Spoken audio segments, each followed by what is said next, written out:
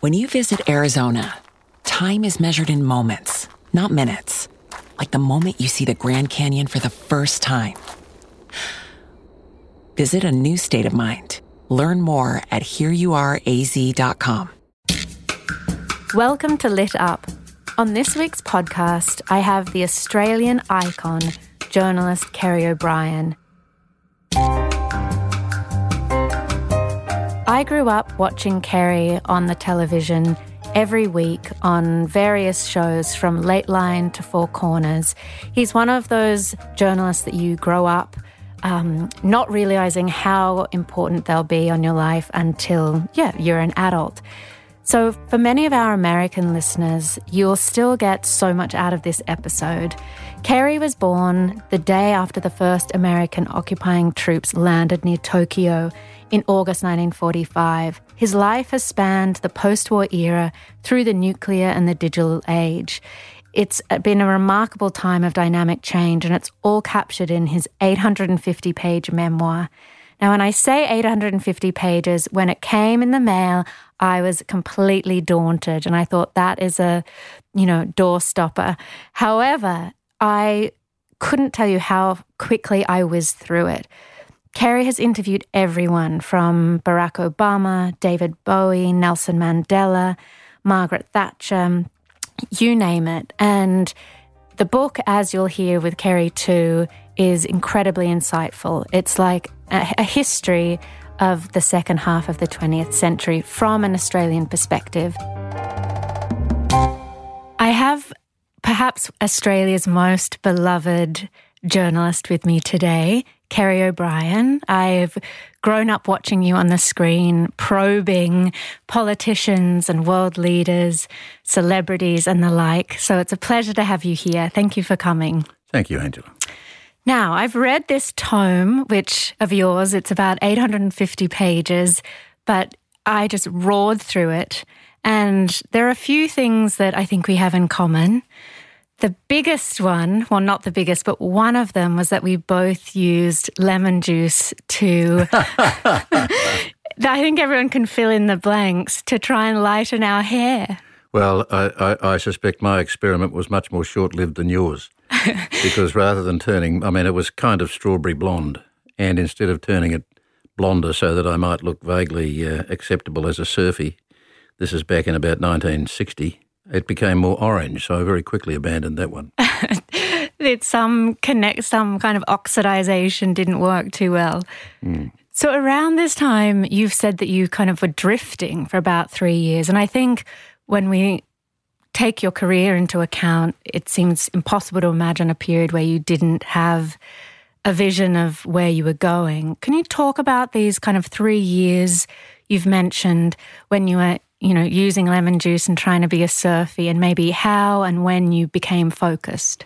Well, I think I was probably immature for my years, my class years, pretty much going all the way through school because I started relatively young anyway, and then my parents, on advice from the school, decided to merge years 2 and 3, which meant that I became even younger. And whatever intellectual equipment I might have had to deal with that, I suspect my emotional intelligence wasn't there. And I think when I look back that I was probably immature virtually all the way through my schooling. All the kids were immature at that age, but I mean immature relative to the other kids in my years. And I think that played some part. So I didn't have, I was always in trouble. I went to a Christian Brothers school. I was raised Catholic, and it was compounded by the fact that my older brother, who was 7 years older than me, had gone to the Christian Brothers Training College in Strathfield in Sydney to become a Christian brother at the age of 14. So at the age of 7, not only did I lose my older brother, who I think I hero worshipped as a child, but when I then went to the Christian Brothers School that I went to in Brisbane, all of the brothers knew about my brother's reputation as the top scholar in the school, and he did extraordinarily well through his schooling and was the great star of the training college. And they knew of his reputation, and they looked at me, and they quite rightly felt they'd got the short end of the straw. So all of those things complicated it, but the fact that it was such a culture of corporal punishment to make up for the fact that the class sizes were huge, the brothers often were ill-trained, too young, and had left their homes at the age of 14 and 15, as my brother did, when they were certainly in no position to make a lifetime decision like that, and were frustrated in their own personal lives. So all in all, although I loved the playground and made some extraordinary friends, it was not scholastically and in terms of my constant clashes with the brothers. That side of it wasn't a happy experience. So by the time I left school, my father wanted me to be a lawyer. The vocational training officer who came to the school to advise us on what we should be told me perhaps I should think about journalism or teaching because I'd done well at English. And that was the extent of my guidance as to what I should do in life. So immature anyway, no real sense of what I wanted to be or do, had no real idea of what it involved being a journalist. And no journalist institution in Brisbane was interested in taking me on as a cadet. So I drifted. I went into the public service. I filed files. I arranged furniture removals. I got on the piss, if I could put it that way, a lot, and drifted.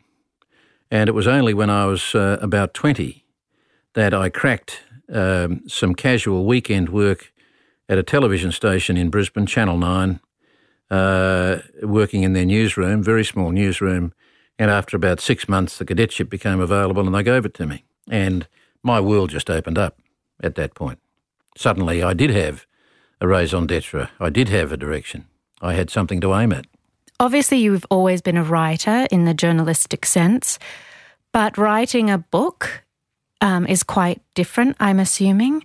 And I'm wondering whether it made you understand the writers that you've interviewed over the years even more. Oh, I certainly understand the process more. I mean, the difference between my writing experience with books and many of the authors that I've interviewed is that most authors I've interviewed have been for fiction. I mean, I've interviewed people like Bob Woodward and others who've written non-fiction for very specific reasons, but not so much about their writing.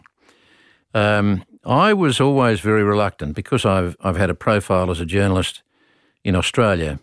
Publishers have been interested for a long time in getting me to write something, most particularly a memoir. And I was never quite convinced about that and always just kept putting the decision off.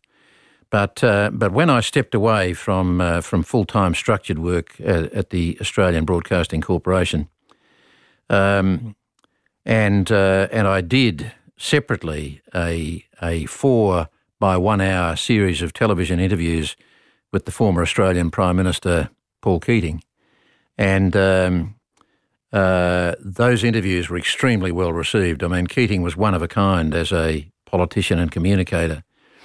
Very entertaining as well as at times quite riveting in his imagery. And that was a very successful series. And although I hadn't thought I would do it when we started, I eventually came to the view that it could make a very good and useful book.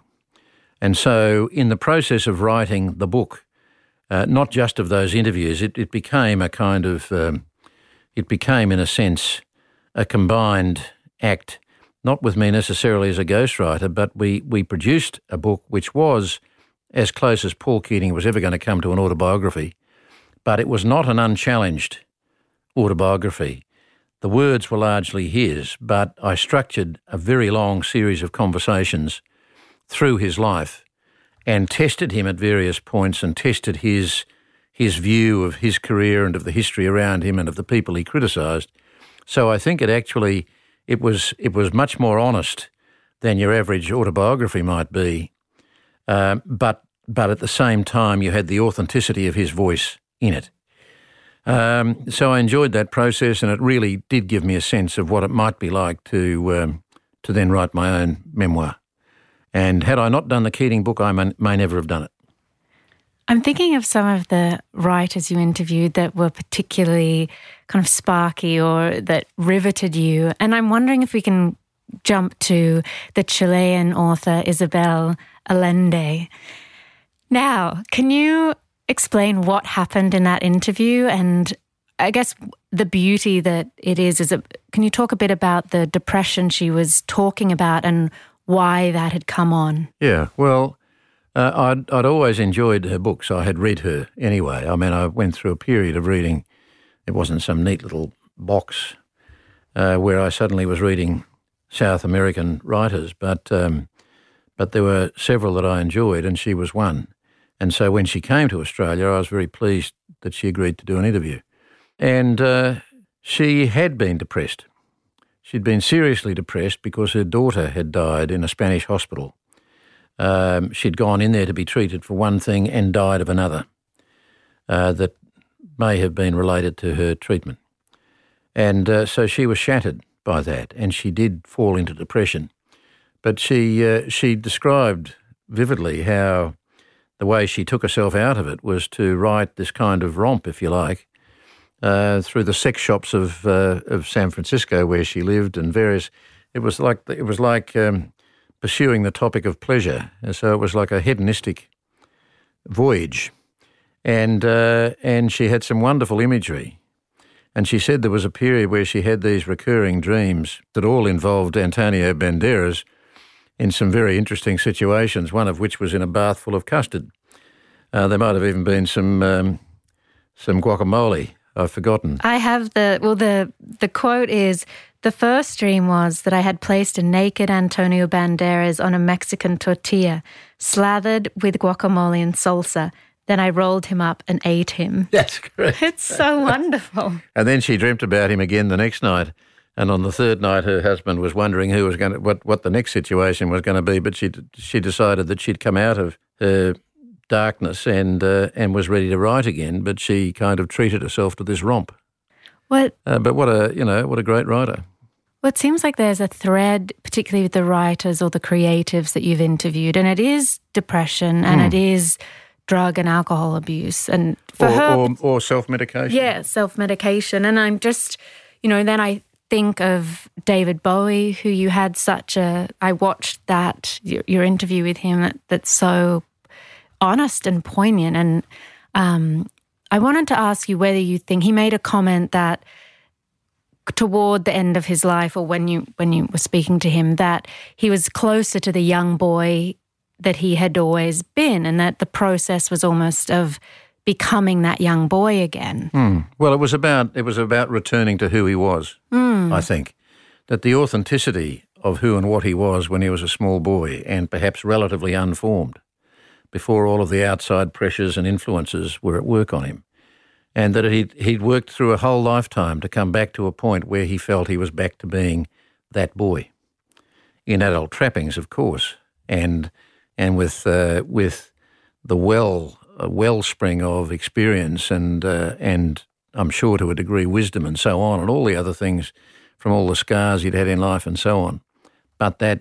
And I was fascinated by that whole concept that he was actually finding his way back to where it started. Do you feel like that's what we're all trying to do?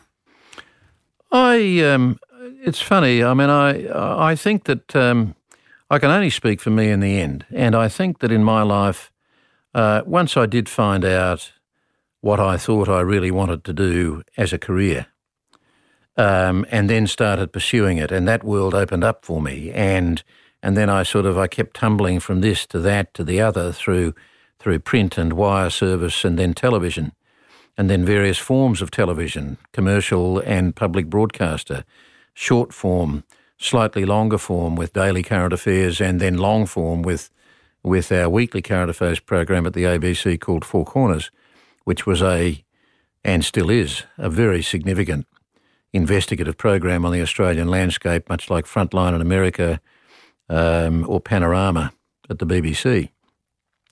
And so I was so totally engaged by those things that I wasn't actually spending that much time reflecting on who and what I was or what was happening inside me. And, you meet the woman you fall in love with, and you have family, and there were all of these things which were conspiring, I think, and I'm sure this is true of many others, to keep us walking or even running down this road or tumbling down the hill and climbing up the other side of the hill and meeting adversity and dealing with the things that life throws up, I don't know how much time you actually have to reflect on who and what you are now as compared to what you were. And I find I am reflecting more on those things now. And I have wondered more about the boy I was. And if you're going to ask me if I am now back close to what, I'm actually trying in a way to shrug off some of the detritus of my life and without sounding too self-indulgent, but to actually come back to my own personal roots. And writing this book was a help in that regard. I'm imagining that from what you've seen and witnessed, that cynicism is something that could take you over, but is getting back to that childhood self a process of making sure that doesn't happen? I've never really had the tendency to be cynical. I think there is a really significant difference between a healthy scepticism and just straight, flat cynicism. And maybe partly those people who do regard themselves as cynics or who are cynics may have been that way through their adult life because of some serious and heavy knocks they had as children that they couldn't quite recover from or deal with, and some people have had terrible childhoods to try and recover from. Or even the kind of cynicism that you see from a public at large about the quality and nature of leadership in the democratic world today, and the disappointments that people generally feel about that, which we all understand and feel ourselves, I suspect, mostly. But reporting politics particularly, I've always sought to understand not just the process, but the people who are in the process. And I was inside the process myself for a time. And I did work for a former Prime Minister in Gough Whitlam and for another politician named Lionel Bowen who became a Deputy Prime Minister. And I got to know a lot of politicians. And I saw all kinds of motivations, but I saw a great deal I saw a lot of well-motivated people. I mean, the process of the wear and tear of politics, that's the big question. To what extent the people's not necessarily idealism, but ideals, their hopes and aspirations, not just for themselves but for their country, how those get knocked about by that inevitable wear and tear of the democratic process as people try to come to grips with compromises that take them sometimes into areas they don't want to go. But there is a natural instinct on the part of many people, including many journalists, I think, to respond to this decision or that decision or this particular circumstance with politicians with cynicism. And I think cynicism is too easy a way out. It's too easy to just fall back on cynicism and make that cynical judgment rather than properly try to come to grips with the complexities and the greys of a situation as well as the black and whites. We'd all love everything to be black and white, but it's not. And I certainly learnt that very early on in journalism. Well, very early on, let's talk about your first assignment for television, which was, I think, a conference that coincided with International Year of the Woman. Which to me just seems incredible. So, Matt, talk us through it. You've got your first big assignment. Well, it was when I went to Four Corners. So by that stage, I think I was 29 and I'd been in journalism for 9 years. So I did a year or so at Channel 9 in Brisbane. I did another, not quite a year, with a provincial newspaper in Ipswich just outside of Brisbane, which was a wonderful training ground for me with Shire Council meetings and showground meetings and courts and police and all the stuff you would imagine from a basic fundamental community, and where accuracy was at the core of everything. If you got the spelling of somebody's name wrong, that was like a cardinal sin. And from there, back into television briefly, then into wire service with AAP and Reuters, then a tabloid newspaper in Sydney. So there were all of these steps along the way. And then into the ABC for the first time with a program called This Day Tonight. Then I went to Four Corners. Now, Four Corners to me was like the pinnacle. That was the great program that I wanted to work for. And I suppose I was a little bit disappointed that the first because I came in cold and I hadn't had time to properly think about what first story I might want to do, the executive producer came to me in desperation and said, "Kerry, we've got a hole to fill this week. I'm sorry. Would you mind giving me 15 minutes on the women's conference, the National Women's Conference in Canberra?" And covering a conference for television over 15 minutes is like would fill anybody with dread because talking head alone is not often enough to stimulate and maintain an audience. So it wasn't Rightly the or fact wrongly. that it was the International Women's Conference that they said sorry about, I hope. Oh, God, no. No. It was the fact, sorry, mate, this would not be your ideal to start with because it's going to be essentially a talking head program and you've got to find ways to sustain it for 15 minutes. And rather than thinking about it defensively, I knew Liz Reid from a previous interview I'd done with her, and she was the dynamic advisor to Gough Whitlam, the Prime Minister, on women's affairs. And the Whitlam government was the first government that took feminism and feminist issues seriously and gender balance seriously. And Liz Reid was absolutely fundamental in breaking a lot of fresh ground on that. And so because of that, I went to her and she gave me some insights to some of the delegates, including a wonderful, wonderful African-American woman named Flo Kennedy, a terrific feminist and contemporary of Gloria Steinem's and others. And she became the centrepiece of my story. And she was so dynamic in what she had to talk about that it was. I walked away from the whole thing happy. And I'm talking from my self-interest here, Angela. My first story on this program that I'd always wanted to work for. She had taken on. I've got to be a little bit careful here because it's a while since I've looked at this. I want to get it absolutely right. But she took the university that she was trying to enter. She was trying to enter a particular law program at this university, and it might have been Columbia. I think it was Columbia, and she was rejected. And the question was, in her mind, was she rejected because she was black or was she rejected because she was a female? And essentially, she won the battle and was accepted into the program. And there are many other very colourful stories about Flo Kennedy, but I can remember this. She was speaking at the conference floor, and she talked about the various circumstances that women had to deal with in terms of the way men viewed them and how seriously they took them or not.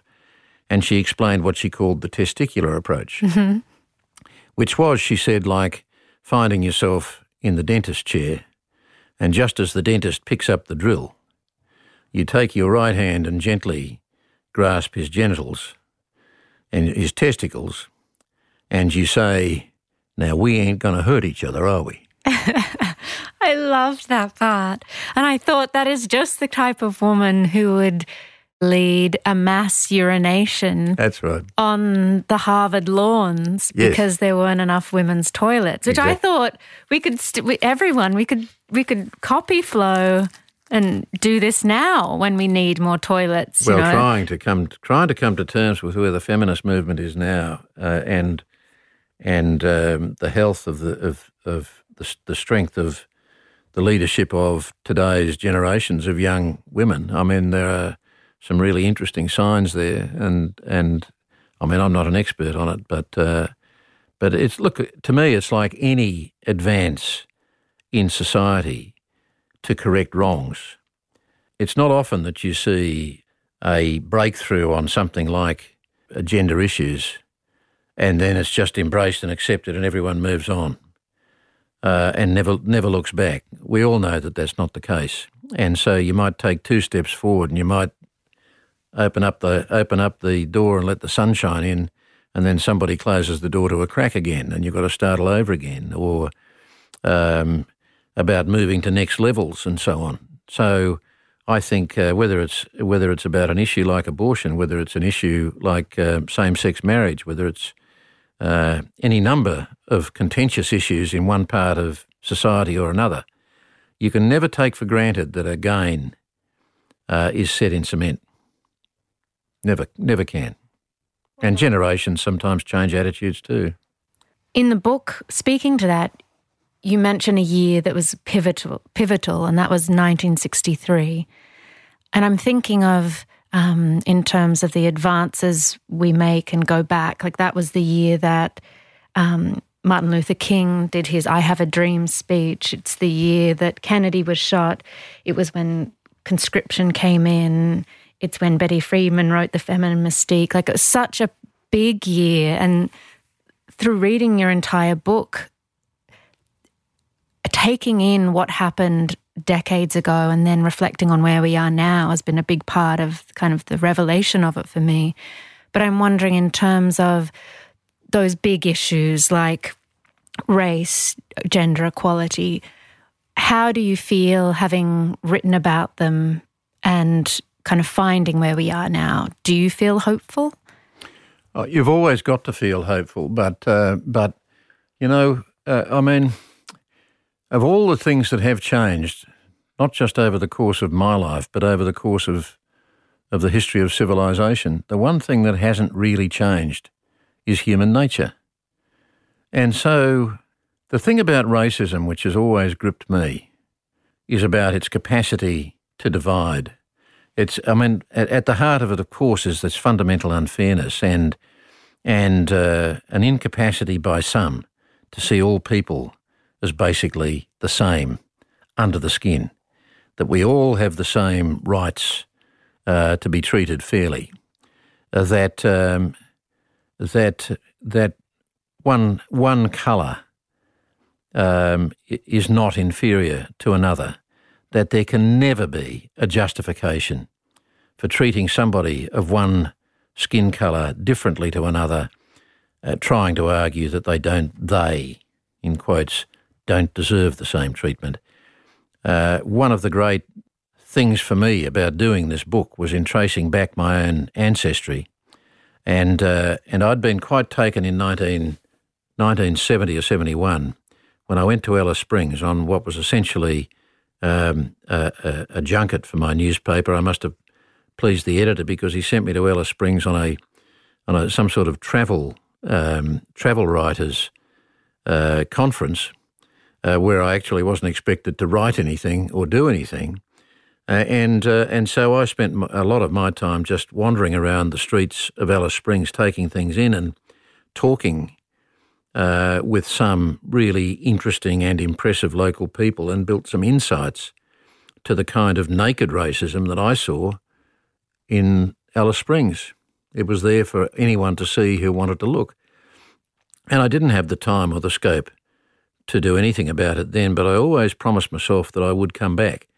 And I did for Four Corners, and that was my second story after the International Women's Conference.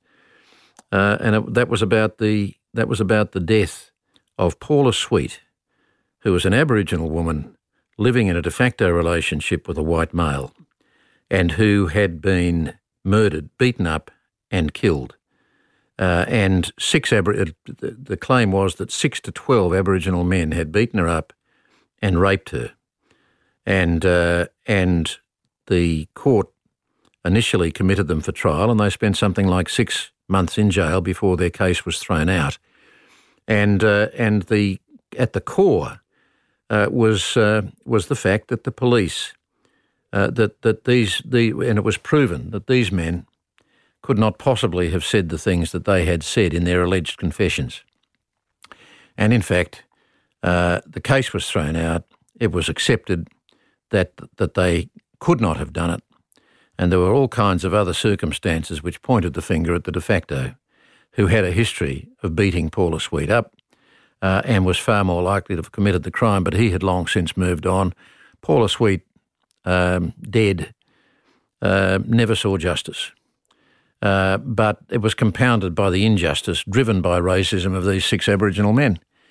And so that's a tiny illustration of the great sins of the world that have been committed in the name of racism, and the kind of prejudice and the divisions that have been created in society over it. So how far have we progressed? I think that's always going to be a battle. Always going to be a battle. And there are otherwise civilised societies who are entirely capable of appalling racism. So I suppose the response always has to be through legislation, through leadership that tries to educate people to why racism is as abhorrent as it is. It stems mostly or often through ignorance, and the ignorance is exploited by those who do want to use race to divide, and the cynicism behind that just leaves me speechless. I think so abhorrent. We still can't hold our heads up high in Australia about the history of Indigenous Australia. America can't hold its head up high about the way non-white people are treated in that country. I'm just one observer of it. And am I right that that Four Corners story you did prompted a royal commission that then didn't happen? Yes. Well, it was the dying moments of the Whitlam government, and about 3 or 4 weeks after I did that story, and the Whitlam government announced that they would hold a royal commission into relations between police and Aboriginals in the Northern Territory. Several weeks later, the Whitlam government was dismissed from office, and the request from the Minister for Aboriginal Affairs to the senior legal officer in the department had sat in that officer's in tray because he was on sick leave, and so it hadn't been activated, and the incoming government did nothing about it. 10 or more, about 12 years later, there was another story from Four Corners about Aboriginal deaths in custody, which was a pivotal investigation that led to the Black Deaths in Custody Royal Commission, and which tackled for the first time properly the issue not just of Indigenous deaths in custody in jails, but also the hugely disproportionate number of Indigenous Australians who were in jail. And that led to a Royal Commission and to a very substantial outcome. But then only 2 or 3 years ago, there was another Four Corners investigation, this time involving juvenile detention in the Northern Territory, and once again a Royal Commission. So that kind of makes the case as to how you can never make assumptions that once a problem is identified, even with the best will in the world, there's no guarantees it'll be fixed. And if there is temporary progress made, that progress has to be utterly protected, and then should just become the foundation for the next level of advance. Is it true that Margaret Thatcher walked out of an interview with you because you were pressing her on race issues? Yes, in particular apartheid in South Africa, and she was Prime Minister. She was visiting Australia. She granted her only interview in Australia to us. And there were 2 issues that I wanted to focus on were, one, the North-South divide, socially and economically, that had taken place in Britain under her policies of if you like, neoliberalism. It became Thatcherism, but it was pursuing the sort of Friedmanite approach.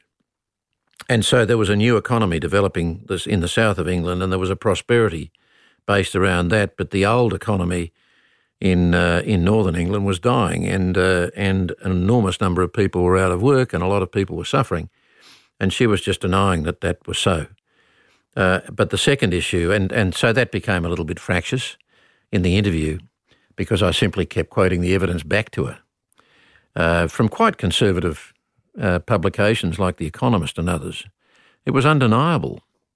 So she was denying the undeniable. But then when we got on to the fact that through the Commonwealth heads of government dialogue that would go on regularly, and that it's called CHOGM, and so this CHOGM process where all of the prime ministers and presidents within the Commonwealth, amongst the Commonwealth nations, I think there are about 25 of them,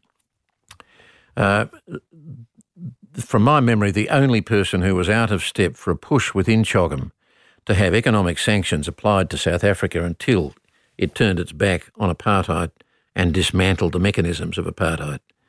This kind of, again, abhorrent, official distinction being drawn between white South Africans and the rest, but particularly black South Africans, on the basis of inferiority. I mean, it was like a formal doctrine enshrining inferiority between peoples on the basis of the colour of their skin. And for those who are too young to know or have forgotten about apartheid, Google it. Go looking and educate or re-educate yourself to it, because truly to think that humans were capable of that kind of extraordinary official cruelty. But there was Nelson Mandela at that stage, still in prison, and Thatcher was the holdout on economic sanctions, and she claimed that she found apartheid abhorrent too, but there was just nothing in particular that she was going to do about it from the Commonwealth's perspective, and so I pursued that. And in particular, there was a Zulu chieftain named Chief Buthelezi, who ran an organisation that rivalled the ANC, African National Congress, and they were Natal-based. I won't go into the detail of it, but Thatcher was claiming that Buthelezi was a kind of role model of how black South Africans were able to rule themselves within the apartheid regime, and it was a complete nonsense. And I knew, because I'd done the research, that she used to quote this specious opinion poll from a pro-apartheid South African newspaper, which allegedly was the proof to Buthelezzi's popularity, and he was quite a brutal leader. And when she quoted that, I quoted back the reasons why that was not a believable or credible thing, and it was at that point that she decided to walk out. Is that, when you're in the studio, do you think this will be great for the show because everyone wants to see Margaret Thatcher walk out? No, you see, people sometimes call those things gotcha moments, or they're moments where you have this kind of little bit of electricity, bit of extra electricity because somebody has walked out on something, or somebody's made a grave mistake in the middle of an interview. I never kind of sought those things, no. but when that one happened, I thought, well, that was really silly of her because it showed, I think, that she was rattled. And certainly the thing that was most interesting about that interview to me was the way the British media responded. There were those like Rupert Murdoch's publication. I think the Sun belted me around the chops. But there were other newspapers who wrote very substantial pieces pointing out the difference between what they regarded as a really straightforward, honest interview, which tried to keep Margaret Thatcher honest, and they compared that unfavourably with the kinds of interviews that she was getting back in Britain, where she was not being kept honest, and where their suggestions were that the journalists charged with those kinds of jobs were either sycophantic or intimidated or both. And I had a huge number of letters from complete strangers in England, because the interview was large swags of it, parts of it were replayed in England. I had an enormous number of letters. I've still got them there with the ink fading, from people who actually took the trouble to sit down and write to this complete stranger on the other side of the world to thank me for asking questions that British journalists were not prepared to ask. Very telling, I thought. I think we're in that period now where we need journalists to interrogate. I mean, we always need it. Well, it happens, and to various degrees, but I just think that the whole fractured nature of journalism today, what has happened, the kinds of pressures that are on journalists working in smaller newsrooms or on lower budgets or under threat, and as they watch their colleagues being redundant and fretting and worrying about their own jobs in this age of massive disruption.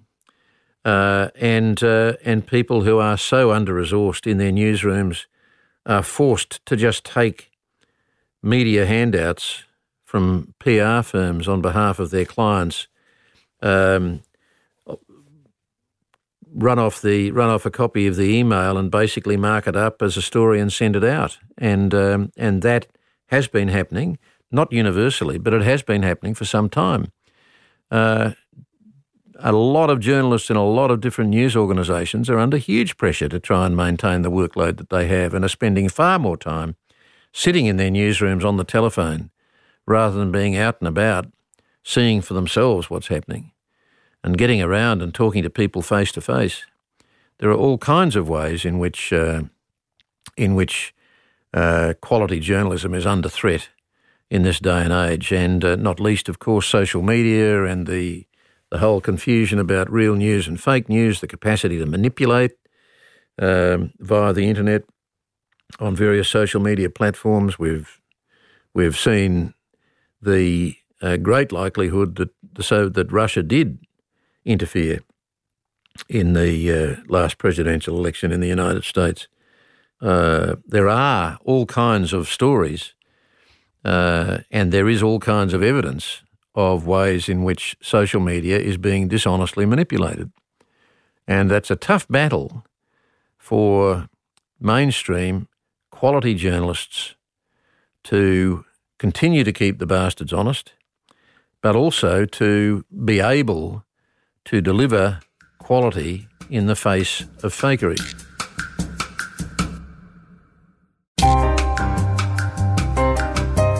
One of the lines you say in the book is that so many of the big stories as a journalist come from the very little ones. And unless you're out there, like the fact that you were in Alice Springs beforehand and had a curiosity about that and then probably had people to draw on when you went back and talk to. I was asked by my editor when I was at Channel 7 in Sydney to check out a story that farmers running their cattle through dips were using a chemical that was potentially harmful and that might affect Australia's exports to America. And that was a pretty small beer story. I mean, it was not insignificant, but it seemed a fairly straightforward story. But out of that story, I ended up doing a 90-minute documentary about chemical hazards in Australia that had an enormous reaction. This is back in about 1981, maybe 82. And just by, I suppose, asking the right questions and not just being prepared to keep in my mind that this is going to be a 2 or 3 or 4 or 5 minute story, but looking for the significance of the things I learnt and beginning to understand that this actually opened up a much bigger set of questions, and then discovering that there was a Senate, I think a joint House committee of inquiry in the Australian Parliament into chemical hazards, and sifting through 3,000 pages of evidence and going out and talking to people and realising just how huge an issue it was, and that most Australians were either ignorant of it or blissfully unaware of all of the ramifications, including the undue and unacceptable level of influence that the chemical industry was bringing to bear inside the corridors of power. And so that's just, and that had very strong reaction when it went to air, and I've thought more than once since I could go out and do that story again, and I suspect I'd be saying the same things. So here we go again, you see, something that is just fundamentally wrong and harmful to society is uncovered. Questions are asked, conclusions are drawn that this is unacceptable and has to change, and then 20 or 30 years later, or even 40 years in this case, you find that we haven't learnt. I'm just going to go back to something you because you mentioned Russia, and I'm just thinking of how, countries, humans, we make all these mistakes again. And I'm not necessarily saying mistakes in terms of Russia, but in terms of reading your book, I was aware that I didn't know as much as I thought I knew about Vietnam, for example, or the beginning of the Cold War. And I thought, I know, I've got Kerry here. I'll just ask him how the Cold War started. And I thought, well, I will, because he was right there. Well, the Cold War, I wasn't right there for the beginning of the Cold War. I was born in 45. But to me, and a fundamental part of the importance for me in doing that, the thing that I thought might be of most value in doing the book was that my life neatly spanned the whole post-war period. I was born in those few days at the end of the Pacific War when the Japanese had surrendered. They'd thrown in the towel, but they hadn't formally surrendered. That's when I was born. The two atom bombs had been dropped on Hiroshima and Nagasaki maybe 12 or 13 days before. So there I was, the kind of complete nuclear age baby, post-war baby. And when you actually stop and think about the extraordinary range of things that have happened in this period, the age of computerization and the digital world, that's when it started. But the nuclear cloud that we all lived under, and the nature of the Cold War between the Soviet Union and America primarily, and then each with their allies, and that Cold War was centred around Europe, but it played out in every other continent of the world with the possible exception of the Antarctic. So the Cold War just overshadowed practically everything else in the geopolitical world. And always there was the threat of the nuclear war. So people like me who've lived through that felt this enormous sense of relief when the Berlin Wall came down, which became the great symbol of the Cold War. And so that wall physically came down in the most dramatic kind of way. People were chipping it down. And Gorbachev was opening up the Soviet Union politically and economically, and that was sending huge shockwaves through that empire, the Soviet Empire, which gradually crumbled. And so I was in Russia in 1991 as Gorbachev was struggling to survive against the forces of reaction to his reforms, his economic and social reforms, glasnost and perestroika, and political reforms. 800,000 communist apparatchiks lost their jobs under Gorbachev. The level of self-interest in that empire was palpable as different strands of the Union broke away. Countries like Georgia and Latvia and all of these other the Ukraine and all of these other Belarus, all of these other satellites to the Soviet Union, all started falling away. And so I attended a press conference that Gorbachev gave at the time when his days were clearly numbered, and Yeltsin was on the rise, and the old guard of the Soviet Union, the old guard communists were fighting back, and the KGB.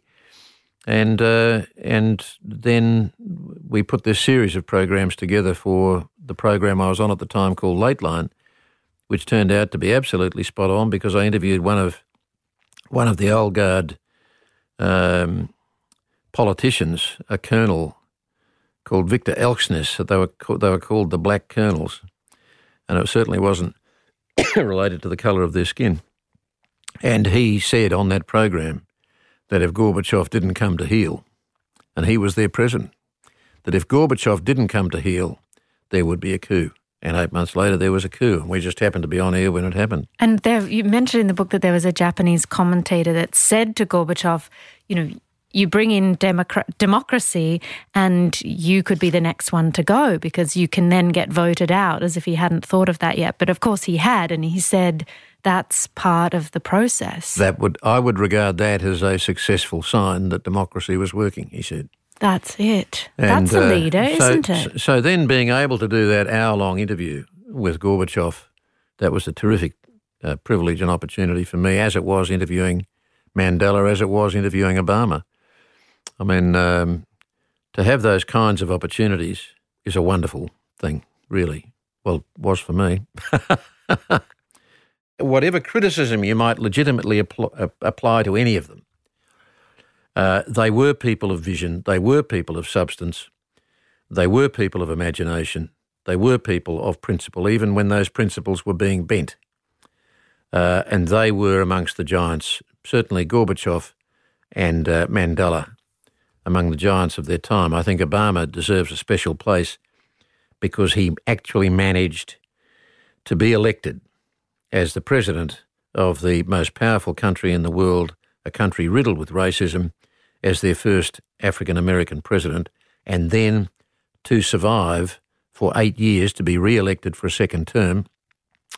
And he can genuinely, count some achievements, some failures, but can genuinely count some achievements. So, but of them all, the giant to me was Mandela. Mm. Well, to that, I've heard you say that what we're missing now, I think worldwide in Western democracies, are these leaders that give us hope or that have a vision. And he definitely, if anyone, would you say he was the ultimate leader? Well, the most impressive thing about Mandela was that he had served 27 hard years in prison, and he wasn't the kind of political prisoner who was given special privileges. He was breaking rocks alongside other prisoners, other political prisoners, and he had every cause. I mean, he saw himself as a freedom fighter. He saw himself fighting a just cause. And he had every right, I think, to have been enormously embittered by the fact that he lost 27 of his years, his most fruitful years, breaking rocks in a prison.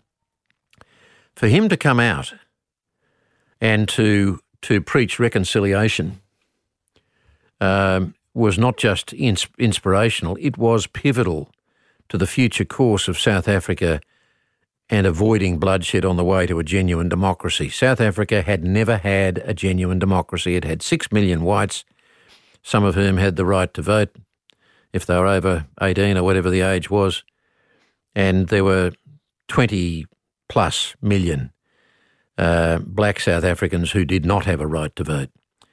And Mandela was most evocative when he talked about what it was like to live in that kind of circumstance. So while many of the other members of the ANC were in fact bitter and would have been extremely confrontational in the way they approached government, Mandela was a splendid voice of reason because he did understand that if they wanted to avoid a complete schism in the country and massive bloodshed that would have wrought a toll over generations, that they had to walk down a road to genuine reconciliation, and he did.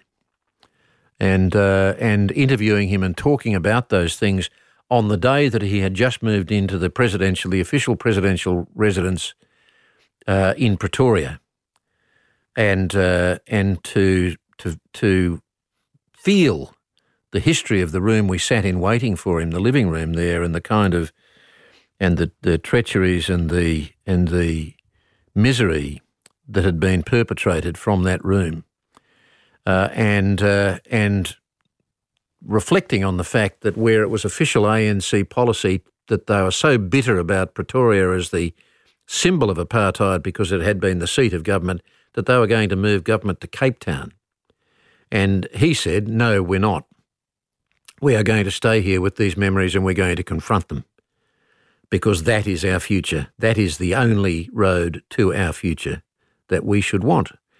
Now, that was huge leadership on so many fronts. And he was, while we were waiting for him, he was in the next room talking to all of the police chiefs of South Africa, a number of whom would undoubtedly have had blood on their hands from the days of apartheid, and he was saying to them all, you can come with us and you can be a part of the new South Africa, but you have to understand and embrace and accept the change and understand what it means, what it genuinely and seriously means about equality. But if you don't feel you can walk down that road with that sentiment, then now is the time to go. So there's been no one like him that I can think of in my lifetime. Gandhi, not to that degree. Do you think we need a Truth and Reconciliation Commission in Australia, that kind of... In terms of Indigenous Australia? Yes, in terms of Indigenous Australia, yeah. Wouldn't hurt. It wouldn't hurt. I've had my own education process down the decades, and in travelling back through my own ancestry, with some help from some existing research on my own ancestors who were English, Irish and Scottish, a number of whom came as convicts and some who came as free people, but all who came between 1791 and 1850. The road that they travelled as pioneers through outback New South Wales and Queensland, and their various interactions with first Australians, and the fact that one of my ancestors at one point had an investment in a slave ship, which picked up what they called indentured labour from South Pacific islands, and brought them back to Queensland to work the cane fields, and they were paid a nominal wage, and they were fed, and technically they weren't just allowed to go home; they were encouraged to go home, because what the people running that trade didn't want was for them to actually stay and settle in Queensland and quote unquote breed. And in the white community, this ancestor of mine was a decent human being, and by all accounts, he was. Look, I won't even try and go down there. It'll sound like I'm trying to vindicate what he may or may not have done. But what I do walk away from that process with is a much better understanding of the interrelationship between white settlers and Indigenous Australians who had been in this country for millions of years, and for whom their existence was officially ignored. Australia, according to official doctrine, when the colonialists came in, Australia was unsettled. There were no people here. They were invisible. And truly, it's a little bit like those people who still try to look you in the eye and argue that climate change isn't real, and certainly try and argue that if there is climate change, it's not man-made. It's the same for those who try to deny that a significant part of the history of modern Australia was written in blood, and that there were massacres, and a lot of them, hundreds of them, and some of them would make your skin crawl to read the detail of those massacres and the savagery of those massacres. But the fundamental denial of rights, the fact that for decades in New South Wales, which in the days before Queensland became a state, New South Wales included Queensland, and for decades, Indigenous Australians had no right to give evidence in a court case. They were regarded as savages, that because they were heathens, quote unquote, they couldn't swear on a Bible, so therefore their evidence couldn't be counted on. So just think that what the difference that one fact makes in any legal case involving Indigenous Australians and their treatment at the hands, defending themselves from charges that they might have committed atrocities, or trying to bring a case for injustice and for massacres and so on. They had no status. Thinking of the building blocks of a society, and understanding feminism and women's rights, going and doing that work, and then coupling that with understanding Indigenous rights and that intersection, which I guess Flo Kennedy was talking about, intersectional feminism and where these two things collide. I know for some women we're like, well, if the system's broken, how do we fix it? But we can't dismantle a system either. That's not realistic. But how do you think we move forward? We work with the democracy we have. We try to make it more robust. We try to have we try to keep journalists calling out politicians and trying to bring truth. Well,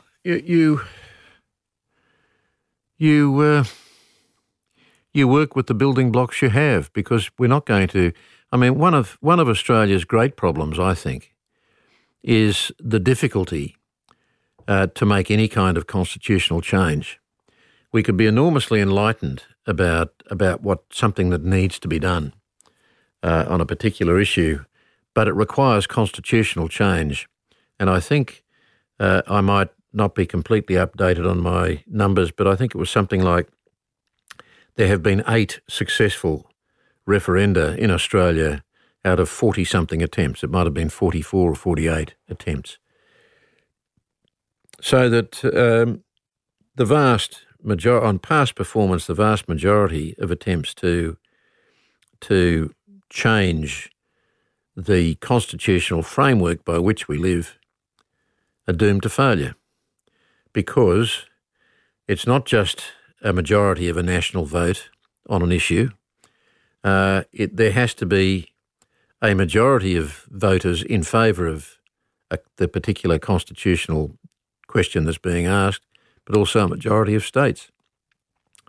And given the kind of fundamental conservatism that many people have or bring to bear on change in their lives, if you have a contentious referendum issue like becoming a republic, and some people don't want to change from the monarchy that we have now, and some people might want a republic, but they want Model A of the republic, and others want Model B. And if you have enough of the significant, even one or two sometimes, if you've got a Prime Minister, as John Howard was, opposed to a referendum, and he argues against a referendum, then from the power of the office of Prime Minister, that alone is probably enough to sink that referendum. And then if you have a state premier in a particular state, or 2 states or 3 states that are opposed to it, that resistance is enough to mean that referendum will be dead in the water. So I think that is one of the really fundamental problems that we have, that constitutional change is almost impossible, given the kind of bipartisanship that you need to make it happen. And bipartisanship is it's not dead in Australia, but it is seriously diminished as a spirit to aspire to in democracy. The kinds of problems we see with our democracy and the wear and tear on our democracy here, and the lack of leadership that we feel we suffer from in Australia, I don't think is any different to what's happening in Britain, what's happening in the greater part of Europe, what's happening in the United States.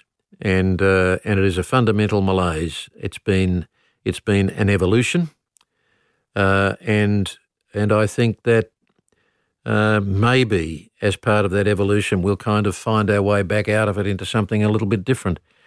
The makeup of the Australian Parliament now is significantly different to what it traditionally has been, in the sense that you are now seeing a significant number of independent members of the House of Representatives, and you've got quite a checkerboard of independents and small party members in the Senate, which is making it increasingly difficult and complex for governments to be able to manage.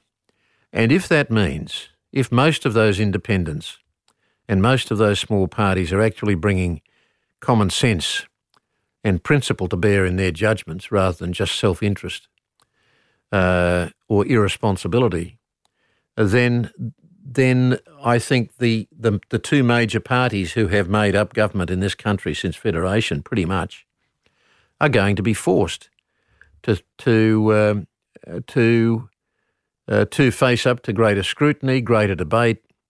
Can no longer assume that if they've got the numbers in the Parliament, even if it's the bare numbers, but that if they've got the numbers in the Parliament, they can carry on as they always have. And that may be a better way. I think there's a real big challenge in Australia to both major parties, to think not just about how they come up with a new clever form of words to lull those people who feel so poorly served, to kind of settle them down and get them back into the fold. I think they've got another thing coming. Thinking of the idea of getting 2 people that hated each other to look each other in the eye and work together, it's reminding me of, you spoke to the spy and writer John le Carré, and you kind of riffed on that to speak about another incredible woman who I'm kind of was ashamed that I hadn't heard of, who'd led MI5.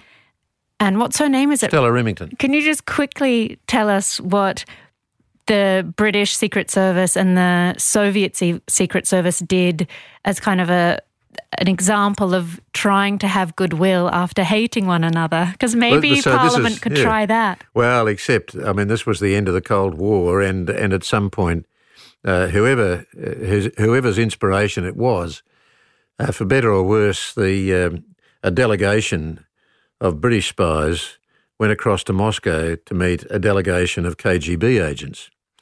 And Stella Remington, who led MI5 in the end, before she retired, and on whom we're told the female M in the James Bond movies was to a degree inspired by, she describes how they sort of sat down across from each other and how the British delegation were fascinated and were sort of feeling their way. But the overwhelming image that she left that day with was the coldness in the eyes of of this dreaded enemy of decades, the KGB. Kerry, we have to wrap up, even though I don't want to, but thank you so much. Thank you, Angela.